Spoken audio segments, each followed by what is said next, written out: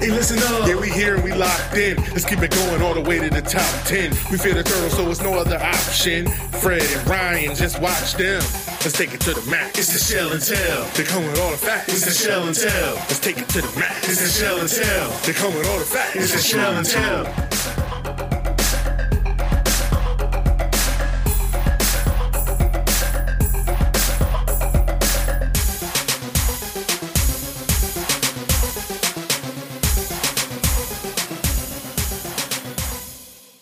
What's up, Terp fans? Fred, Ryan, Ahmed back for another episode of the Shell and Tell podcast. It's Thursday, April 15th, and we got a lot to cover on this week's show. Yeah, man, we're deep diving on the men's hoop squad, the scholarship situation, big changes ahead for the boys. Yeah, man. Ahmed was given access to his first glimpse at spring practice, so we're going to let him talk a little bit about that and what he saw. They finally opened the gates and let us in. That's right. Does Jake Funk come off the board in the upcoming NFL draft? I sure hope so. I hope so too, man. I've got high hopes for Jake. Yeah, I think your hopes might have been a little too high the last time we talked about it, but I think he's going to do all right. We'll see. So in kind of breaking news, about 5 minutes before we went live, I saw a tweet that came out, Ahmed, that the NCAA announced today that they have approved a one-time transfer waiver for all sports. For me, I guess in layman's terms, this just means athletes will be able to transfer to any school without having to sit out a year, right? Yeah. So it allows that, it allows that one-time transfer, of course. So essentially the way I really see it coming down is just, a lot of, essentially the modern age of free agency in NCAA sports, across all sports, right. Especially the revenue sports of football, basketball. But it was expected to be pushed through and approved. So, looks like tonight we officially got word that it's good to go. So how do you see this affecting, in my head at least, I'll give you my opinion. You can tell me if I'm crazy or not. I think that you're crazy. This is, yeah, well, that's a given. Unrelated. But I think it's going to help a lot of the low end schools, a lot of the smaller schools, because I think people, instead of sitting on a bench at the Dukes and the UNCs, they're going to go somewhere, show how good they really are, and then get picked up by a big dog. So I really think you're going to see it. Even mid-majors have been good in basketball for a long time, but I think it's going to be even one more step. Do you see any reality in that?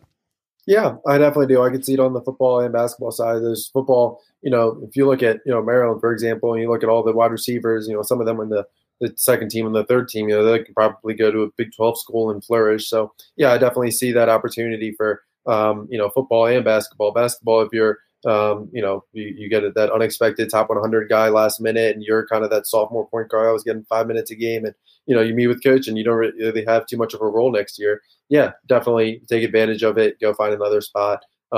Definitely just adds that additional wrinkle to the transfer portal. And just really, when you think about where we were 5-6 years ago, and heck, when Randy Edsall was here and blocking kids with full lists of conferences that you couldn't go to, and 100 miles within from your home state, things like that. It's crazy. Yeah. So we've gone the complete opposite way to allow that freedom.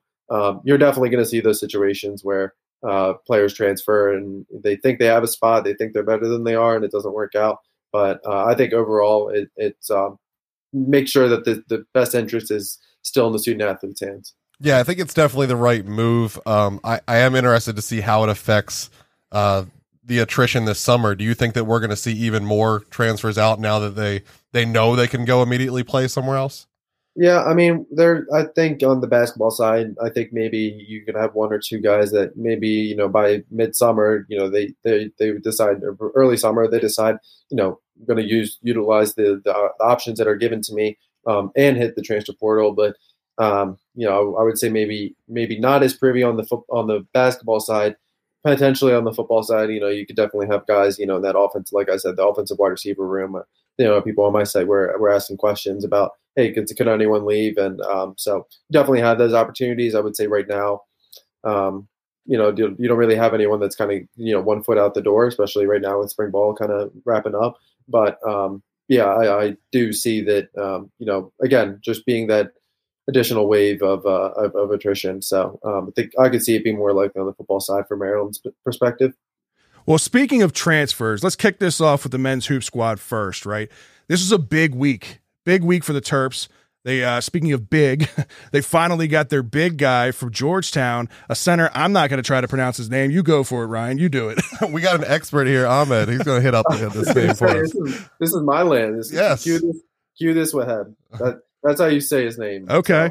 So, I don't know how it'll be pronounced there. It's I think maybe 1 out of every 6 times I've said it, it sounded just like that. Well, I mean, this guy is basically everything that we were missing down low last year. 6'11" center out of Flint Hill High School. Finished his sophomore season averaging 12.7 points, 8.2 boards a game. To me, this guy kind of fits a mold very similar to Diamond Stone when he was here. Yeah, I'd say so too. And it's, just kind of watching him a little bit more, I would say he's a little bit more skilled on the offensive side, especially just kind of around the hoop. And I'm really, really high on what Wahab can do on the defensive end, just how dominant that he was at Georgetown, whether it was rebound, just that rim protector was really something that Maryland had always wanted out of Joel Mariel and never really got. So I think that I would say that this is a bigger addition than the Fats Russell edition. All right. So are we getting the Penn State Diamond Stone that got him drafted or the rest of the year that he didn't do anything? I'll take the Penn State. That sounds awesome. If he's Penn State Diamond Stone, let's go, bro. Listen, my uncle was a huge fan of Georgetown, and he spoke very highly of this guy, watches him every week. So I value his opinion. So I like it. I think like a month before he transferred out, Patrick Ewing said that he's going to be a potential NBA prospect. And I think he kind of realized that he was on his way out and whatnot, and wanted to keep the talented big man at Georgetown. So I think Maryland really they found a quality big man that wanted to be at Maryland. So that's big. Well, you mentioned the Fats Russell transfer. That's the next one. A 5'10" rising senior who'll be eligible immediately. Russell averaged team highs at 14.7 and 4.5 assists and 1.9 steals a game, and that wasn't even his best season there. What do you see him adding to the team? Yeah, I think it's hard because when you think about what he adds, I think what I kind of keep in mind with Ayala and Wiggins. Obviously they've declared for the draft. They've come and kept their options open. But let's say that hypothetically, you consider that they are back on the team next year. I see Russell as a guy. Obviously, he's not coming in. He's not going to be that 3-point specialist. But Maryland has weapons from the perimeter that can hit the three. So you have the Dante Scott, the Wiggins, the Ayala, the Jarius Hamilton. So I really see Fats Russell as being that point guard, that slasher, maybe that score first guy that, obviously still looks to get his teammates involved, but in Turgeon's offense where, you really get the point guard a lot of opportunities, have potentially Ayala off the ball a little bit more. I think it helps so much more with floor spacing when you got a big man like Qudus Wahab and that can establish the high pick and roll game. So I think Russell is going to be able to, especially or even in transition. I think that he kind of fits in that role, and he kind of does a good job of complementing offensively Maryland's other offensive pieces. And defensively, if you look at Maryland this year, they really owned that defensive identity through the whole season. And you look at Fats Russell and leaving Rhode Island as the all-time steals leader. So he just becomes the latest piece of the puzzle to help Maryland maintain that defensive identity. Obviously, I don't think they'll need to maintain that defensive identity to the same strength as they did this year, just because offensively, I think this year's team was a lot more limited than next year. But I think Fats Russell, it sounds like, on both ends of the court, I think he does fit in. And again, he doesn't need to be that 3-point specialist. He proved before his senior year that he can drill the three, but he doesn't need to do that on a consistent basis, and he'll have that space, like I said. So you mentioned his struggles at 3, and that was one of my concerns too, just not knowing anything about the guy, just looking pure numbers and watching some of his highlights. But do you think part of his problem last year was the fact that he's playing for Rhode Island? He's the guy there. He's the only guy there. Teams are able to double and focus in on him. Coming to a roster like this, where if you do get some of these guys back, the Wiggins and the Ayala of the world, maybe he has more success because he's not the center focus. Yeah, no, I definitely think that was the first thing I thought of actually when I looked at his stats last year. And I know he was also banged up a little bit last year, so he kind of was playing through injury and fighting back. So I do think those things made a difference. And to a T, like you said, he's not going to have to be the guy at Maryland. He can be a guy. So yeah, I think I think it will help him. But he's definitely a Turgeon guy because he seems to fit the same mold that we've had with rinse and repeat guard after guard that we've had. Yeah. Yeah, I mean, at the end of the day, he's not the biggest guard, but when you look at a guy like Cowan, I would never say that he was the biggest guard. But Turgeon, for 4 years found that offensive system to maximize Cowan's capabilities and his impact. So yeah, I think this is a really good ad. I think that this the addition of Russell and Wahab really helped Maryland. Made them, a fringe tournament team to potential Sweet 16 in my mind already. Nice. Sweet 16. You see that, Ryan, right? That's exactly what Fred said. That's exactly what I said. With everyone back, Sweet 16? Yeah, I mean, with everyone back, you're kind of going back to a couple years ago when we had the Diamond Stone and Melo Trimble and the Rashid Suleiman, where you're kind of like, if you don't get to the Sweet 16, that's going to be a little bit alarming. So yeah, I would say with Wiggins and Ayala back, they are, in my mind, they should make the Sweet 16. I'm just a homer. I said if all of them come, well, that was with Morcell back. You gave me so much shit. You looked at me like Elite 8 lock, bro. You went one further round, Elite 8. Like I missed by like a large margin. Oh man. All right. Well, like you said, Mighty Mouse, type guard is our thing, and like Fred said, tired legs can't shoot. So hopefully all these things are fixed with next year. But do you see him taking over the starting point guard role for Hart, like because he's more of a true point guard, or do you think that he'll still be off the bench? Yeah, I think he'd be the one. I think Hart, I don't know. I think he can be a guy that he's proven that he can run at the point, but I think we all know it's not his strength. I mean, I think he could still play off the bar a little bit more. I think he could back up Ayala. I mean, I think Maryland has a lot of options at ball handler. You don't really have necessarily your traditional point guard. But you have obviously Russell, and then if Ayala comes back, he can play the one in a pinch. You have Marcus Dockery, who's still there.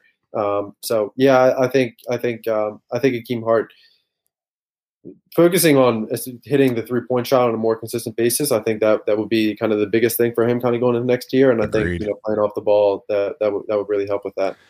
Well, these two transfer ins fill the remaining 2 scholarship, at least for a hot minute it did. We had to wait to any new decommits before diving back into the talent-rich transfer portal.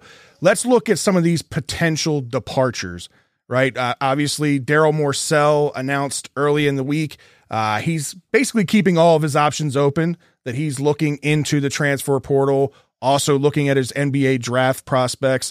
Then we also hear right after that, Eric Ayala, Aaron Wiggins follow suit, do the same thing.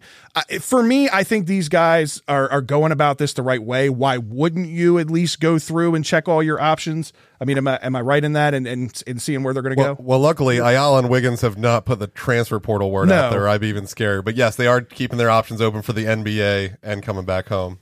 Yeah. I mean, honestly, I think the only thing is just, I would imagine the hardest part about, hearing, especially Morcell, just hearing, hit the transfer portal and declared for the NBA draft, it just seems like so bleak. But yeah, I mean, from a fan perspective, I think you definitely want Morcell back. One, because he was the heart and soul of this team, and two, you want to be able to make a deep run. He'd be another key piece. But yeah, I mean, from his perspective, keeping all those options open, he said in that interview, I think with it was a WCAC 6, something like that. But he said that he just wants to see what the NBA is seeing about him, and he's keeping in contact with Coach Turgeon every day, and just getting that feedback. So for him, it goes back to what we said last episode, just being able to get that feedback and seeing what people say about his game, so that he's able to utilize that next year. I think everything that I've seen and everything that I've read, everything that I've heard is really sounds like of course he'll take advantage of the prospect of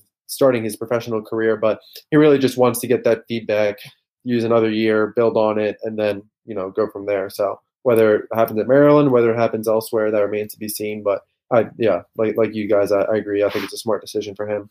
Then we had 2 other people enter the transfer portal in Anquan Smart and Chol Mariel. Chol Mariel has already exited the transfer portal to his eventual Oregon State commit. What do you think is going to happen there? I was surprised to see him stay at a Power 5 level, to be perfectly honest. And I'm assuming the Anquan Smart move was what you were kind of leading to last week with the potential loss of one of those guards. Yeah, exactly. And I never like to explicitly say that, hey, believe this player will transfer out because at the end of the day, those things can change.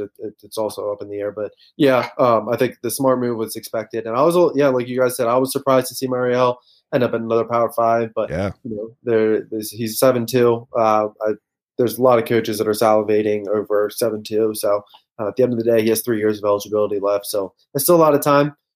So I think I still think it's not not a situation where Maryland says, what else could we have done? I think, I think this is best for both parties. So I'm happy for him. I do think it sounds like, he'll be able to at least, get some solid run in the rotation. I don't know if he's going to start and whatnot, but I do think it's a solid move for him. I'm happy for him, but I'm also nervous for Turgeon, in the sense that if he goes to Oregon State and they can coach him up and figure him out and he becomes the force that we thought he might be, does that look bad on Turgeon and his ability to coach?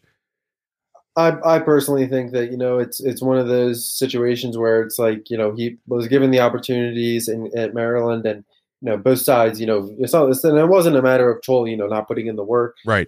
He had the plan. The development didn't come to fruition. And, when it came time for conference play, he just wasn't ready. And kind of coming into this season, he just wasn't able to get those consistent reps and work with Kyle Tarp on a daily basis. So I think it'll end up just being a scenario where it's Mariel just maximizing and taking advantage of a new situation, new scenario. Okay. Yeah, I mean, I wish him the best. He's got those Maryland shins that we got for him. So it's wherever he plays will be partly our success. That's right. I do think that, we had a guard and a center transfer out and a guard and a center transfer in, and we got the better side of both those. So I'm happy with where we are. So right now, in summary, I guess with the Morsell potentially leaving, that leaves us 1 open scholarship, 3 undecided players, 4, I guess, if you count Galen Smith. What's your feel on Galen Smith, especially with bringing another big in? I know we kind of talked a little bit about him last week, and I guess you're on the fence as to whether he comes back or not. Yeah, I don't think I've heard anything that's like explicitly says that he comes back, but I don't know what his pro prospects would be at this point. Right. So I think the option is still there, and I think a lot of these guys realize that, especially with like NBA draft deadline being out so long and, get so much time for these guys to, withdraw their name. So it very well could be a situation where it's he wants to just kind of see where the dust settles, reevaluate, and then kind of go from there. I mean, well, go ahead. Well, I was going to say, beyond his pro prospects, like, do you think Turgeon even wants him back for depth purposes? Yeah, I mean, I'm not going to say 100% one way or the other, but right. Yeah, I think if Galen wanted to come back, I think Turgeon would take him. I mean, At the end of the day, I think you kind of think about Waheb and it's a big spot at the in the starting rotation, but they don't really have too many people behind him. So I think Galen could be a guy, and I don't know if he really can play the 5 again, but on a consistent basis, obviously matchup permitting and whatnot. But I do think that Galen, I think he had his games. He provided that tenacity, and he was never going to be a guy that he was going to get you 10 and 10 every night. But I think just that physicality, his presence, was well liked in the locker room last year. So yeah, I think if he wanted to come back, called Turgeon would say all right, because he won't count against a scholarship count next year. Oh, right. That's the card that I wasn't thinking about, because I was thinking with this new waiver, is Turgeon going to want to try to get somebody else that he think might have a bigger impact? But if he's going to count without, going against a scholarship, then why wouldn't you? It's a free player, and he's got it's a solid role as a backup player. I mean, like I said, that baby hook shot was pretty every once in a while this year. The problem was that you were like, that's our true 5, because Dante is not a true 5. He's a great player, but he's not a 5. Right. So that was the only one we got. If you're just gassing your starter, he's a good man to do that. For sure. 100%. Well, preseason polls seem to believe that many of our undecided will probably return. I mean, when you look at these rankings, they're basically in everybody's top 25 and most of them even top 15. Do you think that that's realistic? I know it's super early and we still have a lot of things to answer, right? But knowing some of these transfers coming in and what that impact could have with this team, do you see this team potentially being like a top 15 team? Yeah, I mean, honestly, if Maryland gets Ayala and Wiggins back, I think Yeah, I really think that would be the case. Obviously they're going to have weaknesses, but won't be the same weaknesses as the last year. I think the biggest weakness will be finding that big man behind Wahab next year. But Right. yeah, I think that's a lot of experience that they're returning. A lot of guys that know how to play well with each other. Yeah, I think I'm a big fan of this roster. So we're sitting with one open scholarship spot currently, right? One, yeah, correct. All right. Any names you want to throw out there that they're keeping an eye on? Yeah, so I mentioned on Inside the Black and Gold that Langston Wilson. He's a 2021 power forward, recently decommitted from Alabama. I posted the full list of schools that he's been hearing from already. He's already been picking up new offers, things like that. So he's got a long list. He's not really diving too deep into cutting down the list or committing or anything like that right now. So that would be a name to know, and obviously have more additional details behind the paywall on Inside the Black and Gold. As always, you can find that at ahmedgafir.substack.com. But I would expect, especially with so much more time until the guys can pull out from the NBA draft, I think we'll see more names in the transfer portal that come out, maybe kind of fit the profile that Maryland's kind of looking for. So, but I would say on the high school level, that was Langston is the guy to kind of keep that eye on right now. They had a guy who's a 7-footer, Jonas Aidu. They were kind of looking at him shortly after they were looking at Bobby Pettiford, the 2021 point guard. But Jonas, he committed to Tennessee on Wednesday, so he is off the board. So it does sound like Langston is the main high school prospect to keep an eye on. Nice. All right, so we the women's team got all their seniors back, so they're also going to be up there in the rankings this year. I think I saw the way too early. We had them at 4 or 5. Yeah. I mean, the way that they played this year, basically being thrown together. Except for their last game. Yeah, the last game was a shit show. But outside of that, though, you had 2 losses in the regular season. This team got better and better and scored more and more as the season went on. Highest scoring team in the nation. 100%. This is a top 5 team. Am I wrong? No. Right. I think this team is loaded. They were fun to watch. I think they were the highest scoring team by like a full 5 points. I think it was like they averaged like 91.5, and Iowa was second with like 86. That Iowa game was insane. yeah. It was like an NBA game. It was but yeah, I think you get all those guys back, or all those gals back, and the 4 seniors returning. It was a fun team to watch. Diamond Miller, Ashia Wosu, and Katie Benson, Chloe Bibby. So yeah, I think obviously, and I think the 316 loss, I don't think it will sit well with them from last year going into next year. Yeah, I think they'll be hungry. I think they'll want to show that you can't really slow us down. We slowed ourselves down. Don't count out Brenda Freeze for making another move or two, especially if this waiver affects both men's and women's. She may be able to pick up another sharpshooter or another big body down low too. Yeah, I have no idea what their scholarship situation looks like, but if she has it, I'm sure anybody will be clamoring to be on this team. 100%. So the departures don't always stop with players, though. As the coaching ranks had their first loss of the offseason, DeAndre Haynes, former Michigan coach that came over a couple of years ago, apparently is expected to accept an offer to join Shaka Smart's team up in Marquette. What kind of impact do you see that having on this squad? Yeah, I think kind of from Haynes, what I had heard was just he was really good with the players. He really connected with the players, and really was able to help with the guards, help them kind of mitigate their ball concerns, and kind of help make sure that the defensively kind of adjust some things on that front. So I think that just from the development standpoint, it sounds like Haynes, and he was well liked, well regarded in the program. Right. So I think that would be something that obviously you have to replace. But obviously I think Bino is a guy that he's expected to stay, and he has the local footprint. It'll be curious to see if Maryland will not. And I don't think DeAndre Haynes nothing has been formally announced just yet. It sounds like it's just expectations at this point. Right. But I think it'll be interesting to see if Durgeon what kind of level he goes after in terms of recruiter on the staff. That's what I was going to say. Does his replacement come internally, or does this come outside? Probably outside. Right. I would imagine. I know that they have, I guess, one more vacancy inside. Mark Bielkowski is expected to head out and go to, I believe, Eastern Kentucky.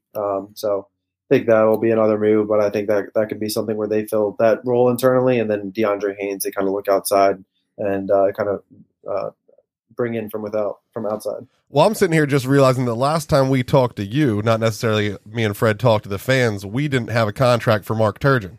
So what are your feelings about the contract extension? How has it affected? And are you happy with the decision overall? Yeah, I think that this was something that we all kind of thought was going to come. It just was a matter of just kind of ironing it out. And you kind of looked at it, and when you looked at just how incentive heavy it was, and getting back to the Sweet 16, getting back to the tournament, winning the Big Ten, splitting the Big Ten regular season title, winning the Big Ten tournament. So it really hit on all the points that Maryland fans have been screaming for the last couple of years. I was very concerned if Maryland was going to end up parting with Turgeon, what the options were going to look like. Right. So I think that this was kind of the smart move with the current roster. Obviously, with the news of him, the contract getting finalized, he was able to get Qudis and Fats within 24 hours of that report of the contract extension. So yeah, I think it's a good move, and it kind of gives Turgeon that last chance. I think he knows it. To just kind of prove to us that this is a job that you can flourish in, and if he can't, then you move on after maybe 2 years, see what the buyout with how that looks out, and kind of go from there. But yeah, I think this is for both sides. I think this is the right decision. Yeah, I think this is kind of exactly what I was looking for. I did the one man show. My only one was Ryan's Rants, and when I was to look back in the Shell and Tell episodes, Ryan's Rants was called Fire Turge, was my very first one, ? Exclamation point. And that was what it was about, is everyone wants to fire Turge, but what are you getting and why are we doing this? And came to basically the conclusion that I would give him like a 3 or 4 year extension to show what he can do with all these fancy toys that we're adding. The new development center that he's, been the one raising money for. But we're still not there yet. With equal playing We got a whole lot of pretty drawings, but we still got not lots there of pretty yet. drawings. And when you put pretty drawings and Scott Van Pelt's voice on top of it, that'll get you there every day. That's true. All right, so let's flip over to the football squad, because Ryan and I are excited to talk to you about this, because some of the media, very few, you included, were finally given some access to spring practice on Tuesday. I know everybody's excited to know what this squad looked like. So let's start with the quarterback scene out there. How did Talia look, and how did he look running with the ones? Yeah, I thought he looked really good. He just, if you've ever get a chance to see a little bit of Maryland's practice, they just moved so fast. Talia at the end, in between each drill was, kind of leading the charge every time I saw the quarterbacks. I thought him and David Faust, they both looked good. Talia looks like he had a little bit of size. David Faust looked like he did as well. Saw David Faust and Talia, on the side, they were doing some drills, throwing with each other. Eric Nigerian was still there, just kind of, off to the side.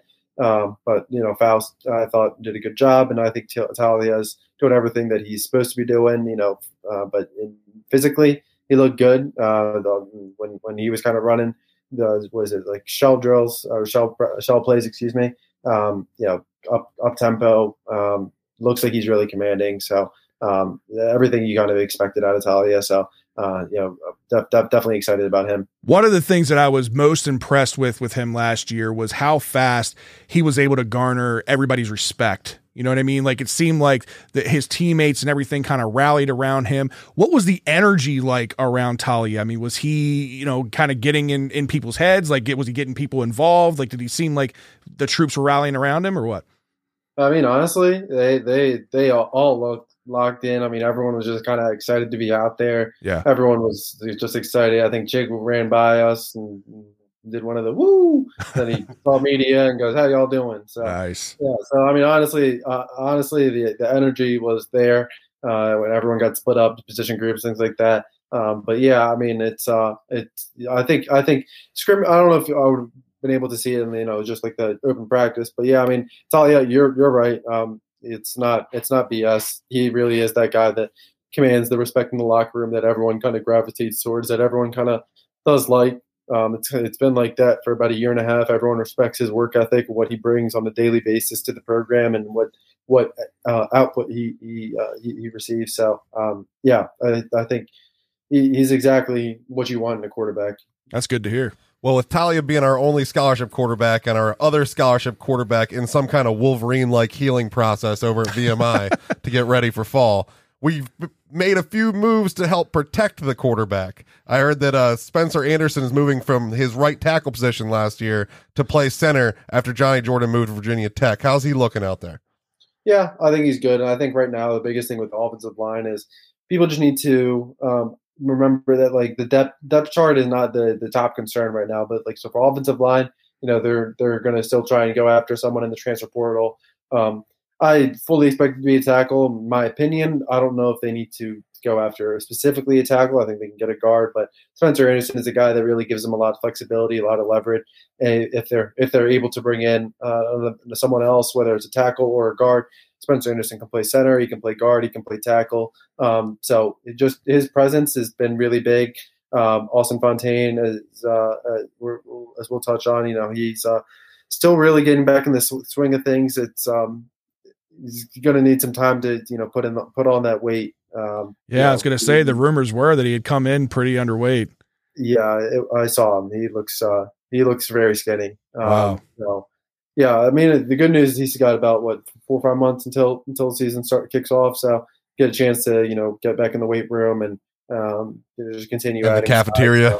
Yeah, exactly. So someone just drop him a $50 gift card to Chipotle, and but yeah, I mean at the end of the day, I think they're just kind of trying to tweak along the offensive line right now, see kind of where they are. Jahari Brand, Mason Lunsford, both of those guys, were in the rotation starting at guard. You had Amelia Moran checking in a little bit at the one, but he's another guy that right tackle, he can really step in and kind of leave his mark. So they do look good. They definitely do look good. I'm pretty excited about Amelia Moran. I mean, this guy was only a 3-star, but his tape looks so much better than that. He played guard instead of tackle in his high school, even though he was the biggest guy on the field because he was that athletic. Came in at 6'5", 308, and is now listed at 6'6", 330. So he's putting in work, getting bigger. I really hope this guy's got big things written for his name. Yeah, I think Moran, would actually be someone that if Maryland were to not get a tackle in the transfer portal going into the season, let's say they go out and they find a real good guard, I think you would have Moran at the right tackle. You'd have the transfer portal plug and play at right guard, and then you could shift Spencer Anderson inside to center. I think Spencer Anderson, there's a lot of comfort in just what the diversity that he kind of brings along the offensive line, and I think there's a lot of confidence in what Moran has kind of been able to do. I think last year, he was able to start one, if not 2 games, if I'm not mistaken. Right. So yeah, there's definitely confidence. There's someone that he has the opportunity to leave his mark, and I think if he slides in, I think he will be more than serviceable. And on the left side, Jalen Duncan come in and play a lot early on. It was a guy that kind of learned on the job. How'd he look out there in his first practice? Yeah, I think fans need to start to expect that this is the last year of Jalen Duncan. I think if he does everything he needs to, he'll be going to the league next year. He's a big looking dude. I think we talked about it before. I thought his progression 2019 beginning of the season to end of the season was night and day. But last year he did a really good job, and I think this year he's going to be able to kind of take it up a notch. There's a lot of confidence in him. Maryland's using Jalen Duncan's development as an example of why come here the recruiting. Yeah, right. Exactly. Andre Roy, St. Francis, say, hey, look what your teammate did when he came to College Park 3-4 years ago. That's exactly why you need to come. So his development has definitely been something that Maryland has kind of been able to sell a little bit. So I think he is the crown jewel of the offensive line. So the top O-line transfer option that I saw out there was Mr. Max Ray, 6'7", 310 out of Ohio State. He was the number 9 offensive tackle and 121 overall in the class of 2018. Tell me we got a shot. I know we reached out, but tell me we got a shot. Yeah, where's a shot? I posted it's and you know what? It's not more of one of those situations where it's a school kind of blocking off schools that he can go to. I kind of posted behind the paywall over at Inside the Black and Gold as to why it might not happen. Obviously he's got a long list of schools. Maryland's already had conversations with him. They've offered him. They've let it be known. But will it come to fruition? I'm not as skeptical, or I guess you could say I'm a little bit more pessimistic than I was 48 hours after than I was after the first 24 hours. So we'll see. Maybe there is a 180, but he is someone that would be Maryland would be all over him. Like you said, 6'7", 310 pounds. He has that experience at Ohio State, and it was not a matter of him not being good enough. It's just, they're not enough spots. They got NFL guys and they're 3 deep. So right. So I think that was kind of the situation. So we'll see what kind of happens if it comes to fruition. But so Max Ray is someone on the target list for now, at least. So I just loved his quote, man. He said, "My time for playing is running out. I can't afford to wait another year." And I just see that Maryland could be a really good option for that, because if you transfer out Ohio State to a non-SEC or non-Big Ten school and now you're successful, there's going to be those question marks of, could you have done it at that level? If you just come over to another Big Ten East squad that's got a wide open spot for you to play right now, you can prove that they were just wrong. They should have put me on the starting line. Why wouldn't you want to go right up against your school and be like, see, this is what you were missing out on? Come on, Max, listen to this. I'm going to tag you in this later. So who are some maybe other names out there, offensive line options wise, that fans should get excited about, or maybe be prepared to hear some names more? So are you saying in terms of transfer options, or as in the current transfer options? Honestly, Max Ray is kind of that guy that they were that. So I think Maryland's really being patient with it, especially just kind of with limited spots and with offensive line being the priority. I mean, I think there were some guys along the way. There's a guy his name is slipping me at this time, but he's already transferred to Georgia.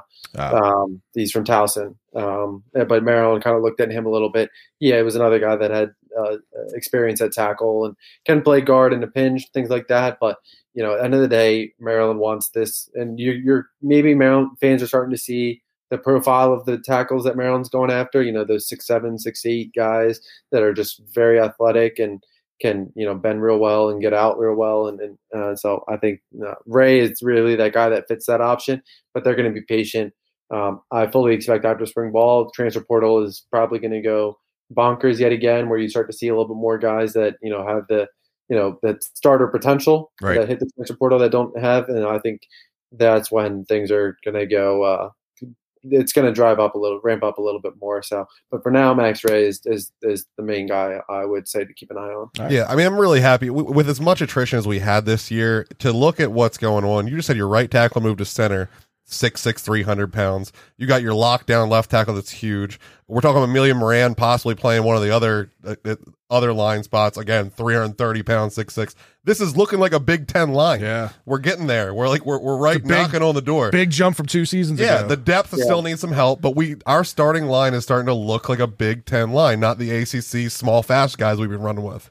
Exactly, and Coach Braswell, the new offensive line coach, I know he might be a newer name for you guys, for fans, and kind of going off the the new turnover and attrition and things like that. But he worked very closely with the offensive line last year, and a lot of people that I spoke with credited Braswell for the offensive line development last year. So that's why I'm not as concerned with the offensive line. I think they're in good hands coaching, and I think they have some guys. Just with this experience now, I think they will figure it out. At the end of the day, they will be able to protect the quarterback.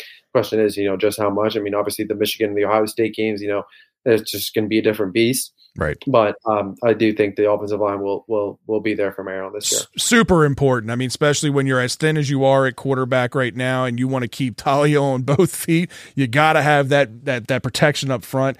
And I'm liking everything that I'm seeing with this offensive line so far. Yeah, what have we always said? The first year we have the same quarterback game 1 as game 12. We'll be bowling. That again. is a win. Whenever that happens, we will be back in a bowl for sure.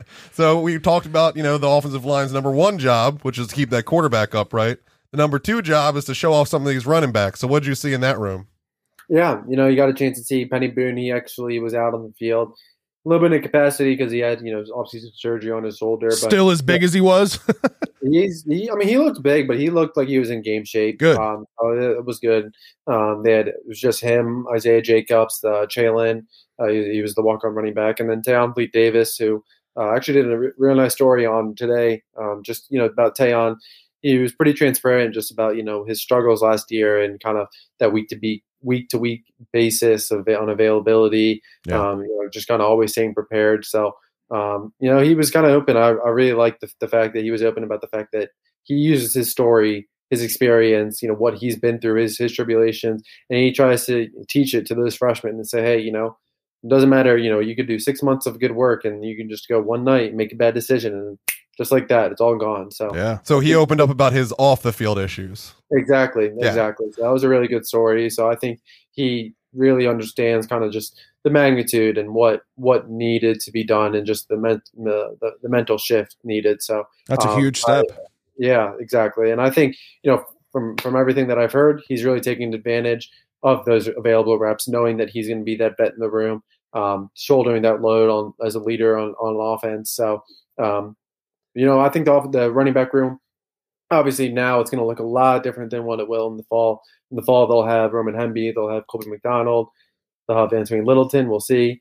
But I think Tayon Fleet Davis will be the guy that, like I said, he shoulders that load. So I think he's just a lot more appreciative, and I think that's when you kind of see the best of players come out. That's really amazing to hear, man, because maturity and like that development was the one thing he was missing. That man has got all kinds of talent. I've always been excited to see him, but you never knew what it was going to be, whether he was going to be in legal issues, whether it was going to be in academic issues, what it was going to be. So if he's really made that turn, that corner, and grew up, that's another success story for Mike Locksley to have reined that in and get him to a point where he can better himself to the point where he can show what he can do. That's great.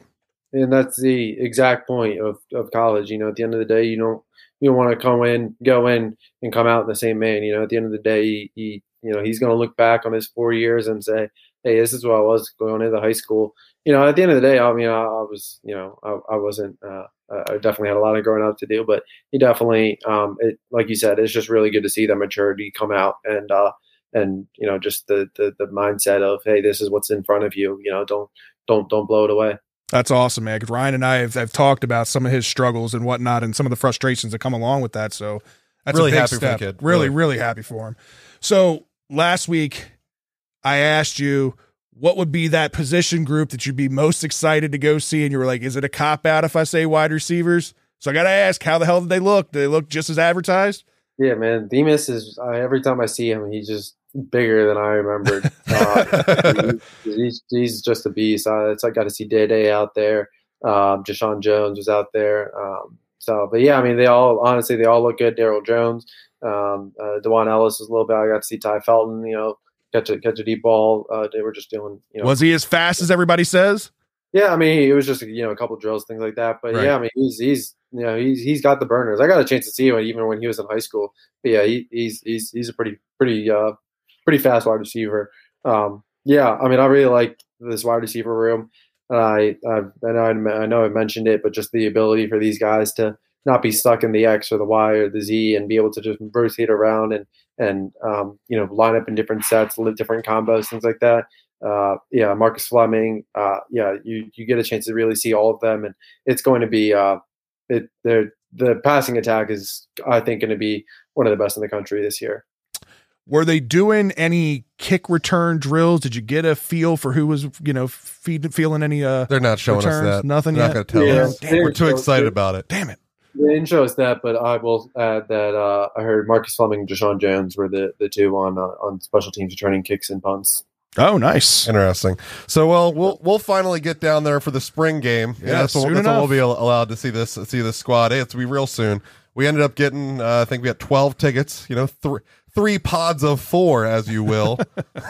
So we won't be able to hang out 12 bros, but we'll be able to wave to each other from like 12 feet away. So I'm excited to get down there. I'm excited to see what's going on. The defensive side of the ball, I got really high hopes for. The offense, like I said, my biggest question mark was the offensive line. I feel like we're really one piece from putting that all together, and then it's just that got to keep the injuries away after that. Yeah, it's the injury bug they almost had some other injury concerns. Not anyone in the program. It was an incoming recruit. So they just got to stay healthy. Put them in bubble wrap until fall. So you mentioned that with the spring game, the pod seating and all that, they also announced there's not going to be any tailgating. So for any fans out there that don't know that yet, there will not be any tailgating permitted. The ads are still going to be there circling the lower bowl. Do you think this is just a spring game only situation, or do you see them carrying this through the year? No, I think it'll be just a spring game. I think things from what I've heard, they're expecting to kind of move in that direction where things return to normalcy by fall. But six. You never know what happens. But sounds like this is more of like the one-off kind of just the introductory side, just kind of reopening the stadium, things like that. So sounds like we'll get a little bit more normalcy in the fall. Nice. I don't know if it'll be like Florida State or Texas level, but so we'll see. But get my hopes up. Yeah, we'll be getting there. Get me excited. I like it. You gotta show Prince George's County that you can follow directions. That's the number one thing. So they're gonna do this, and they're gonna be inspected the whole time. Right. Just like Fred went to opening day at Oriole Park, and while I dropped down there while I was at work just to see what was going on, and in the 30 minutes I was there, the fire marshal was walking through, making sure everybody was doing everything right. Of course, the big days, the fire marshal's always there, but this year I think they had a few more things on their checklist to make sure that we could continue progressing in the right direction.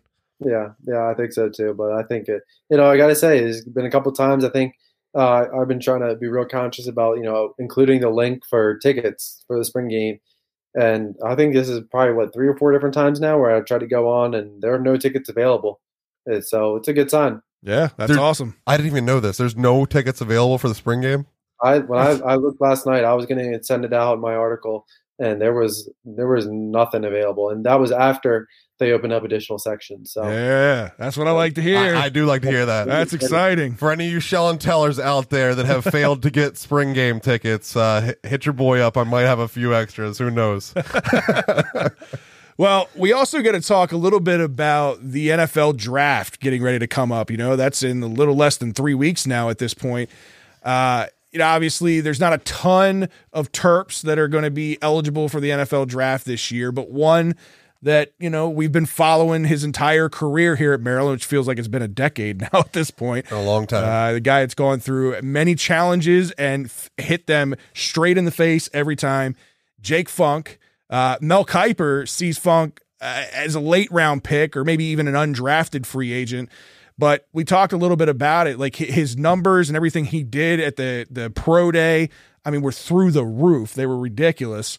Yeah. What do you see in Funk as his prospect for the NFL? Do you see him as a draftable player, or do you see him going undrafted?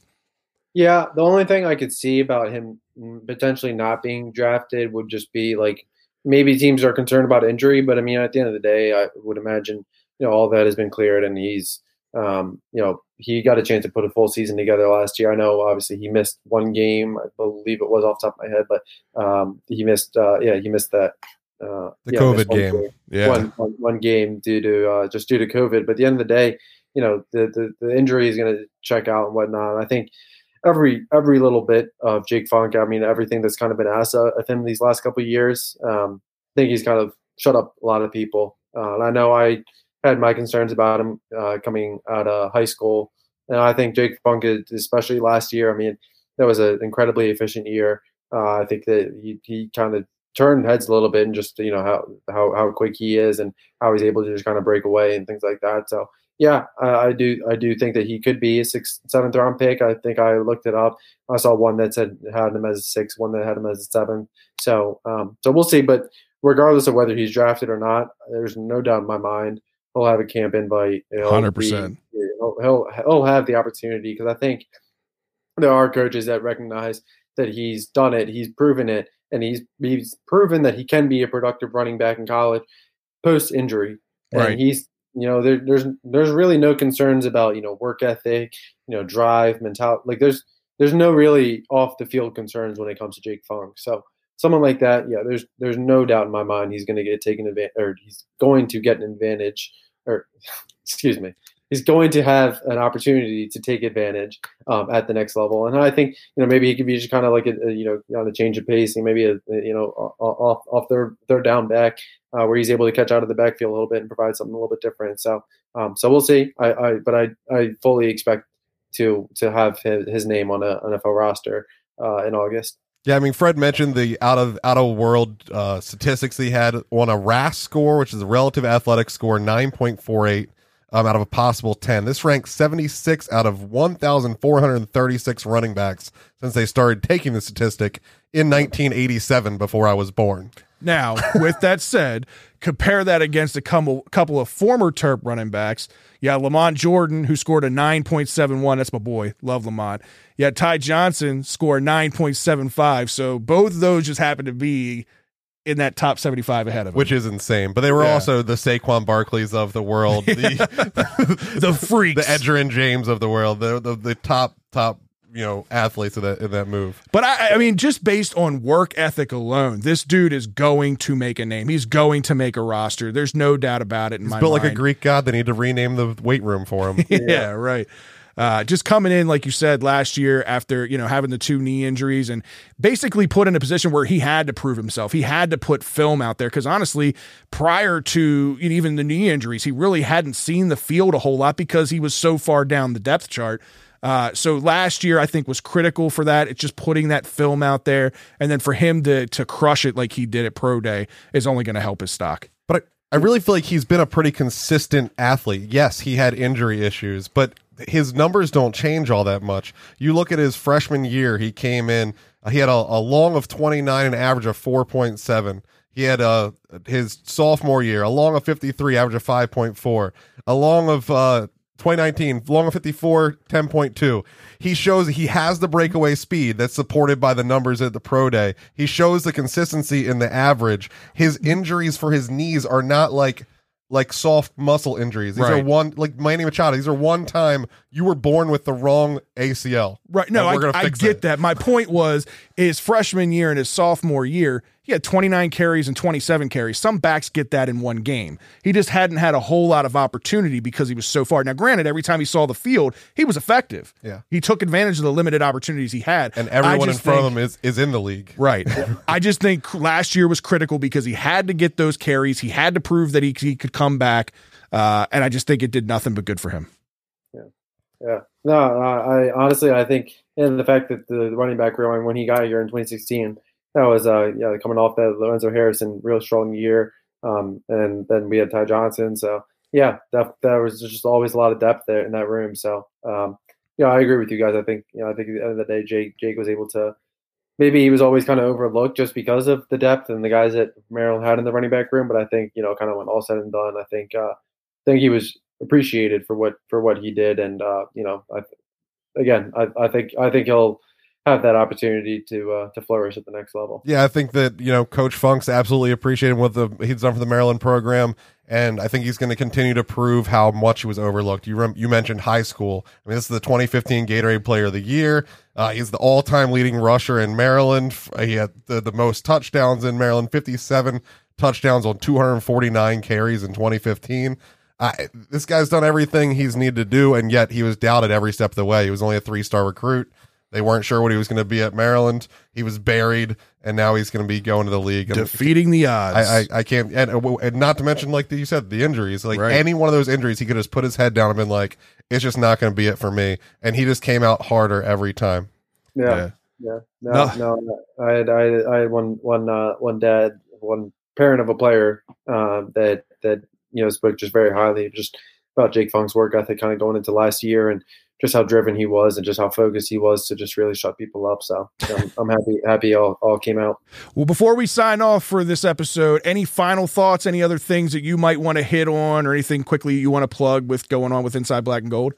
Yeah, if you're reading this, the episode is posted, which means that I have some news on Maryland quarterback recruiting and a 4-star wide receiver that Maryland's recruiting, and I probably already confirmed another official visitor. So so definitely check it out. We have all the latest news, football recruiting, basketball recruiting, whatnot. So definitely check out the site, but definitely check it out for the quarterback news. That's awesome. And I heard you're having my boy Ruben Hippolyte interview up soon as well. I love it. Yes, sir. We'll have that on the site for tomorrow.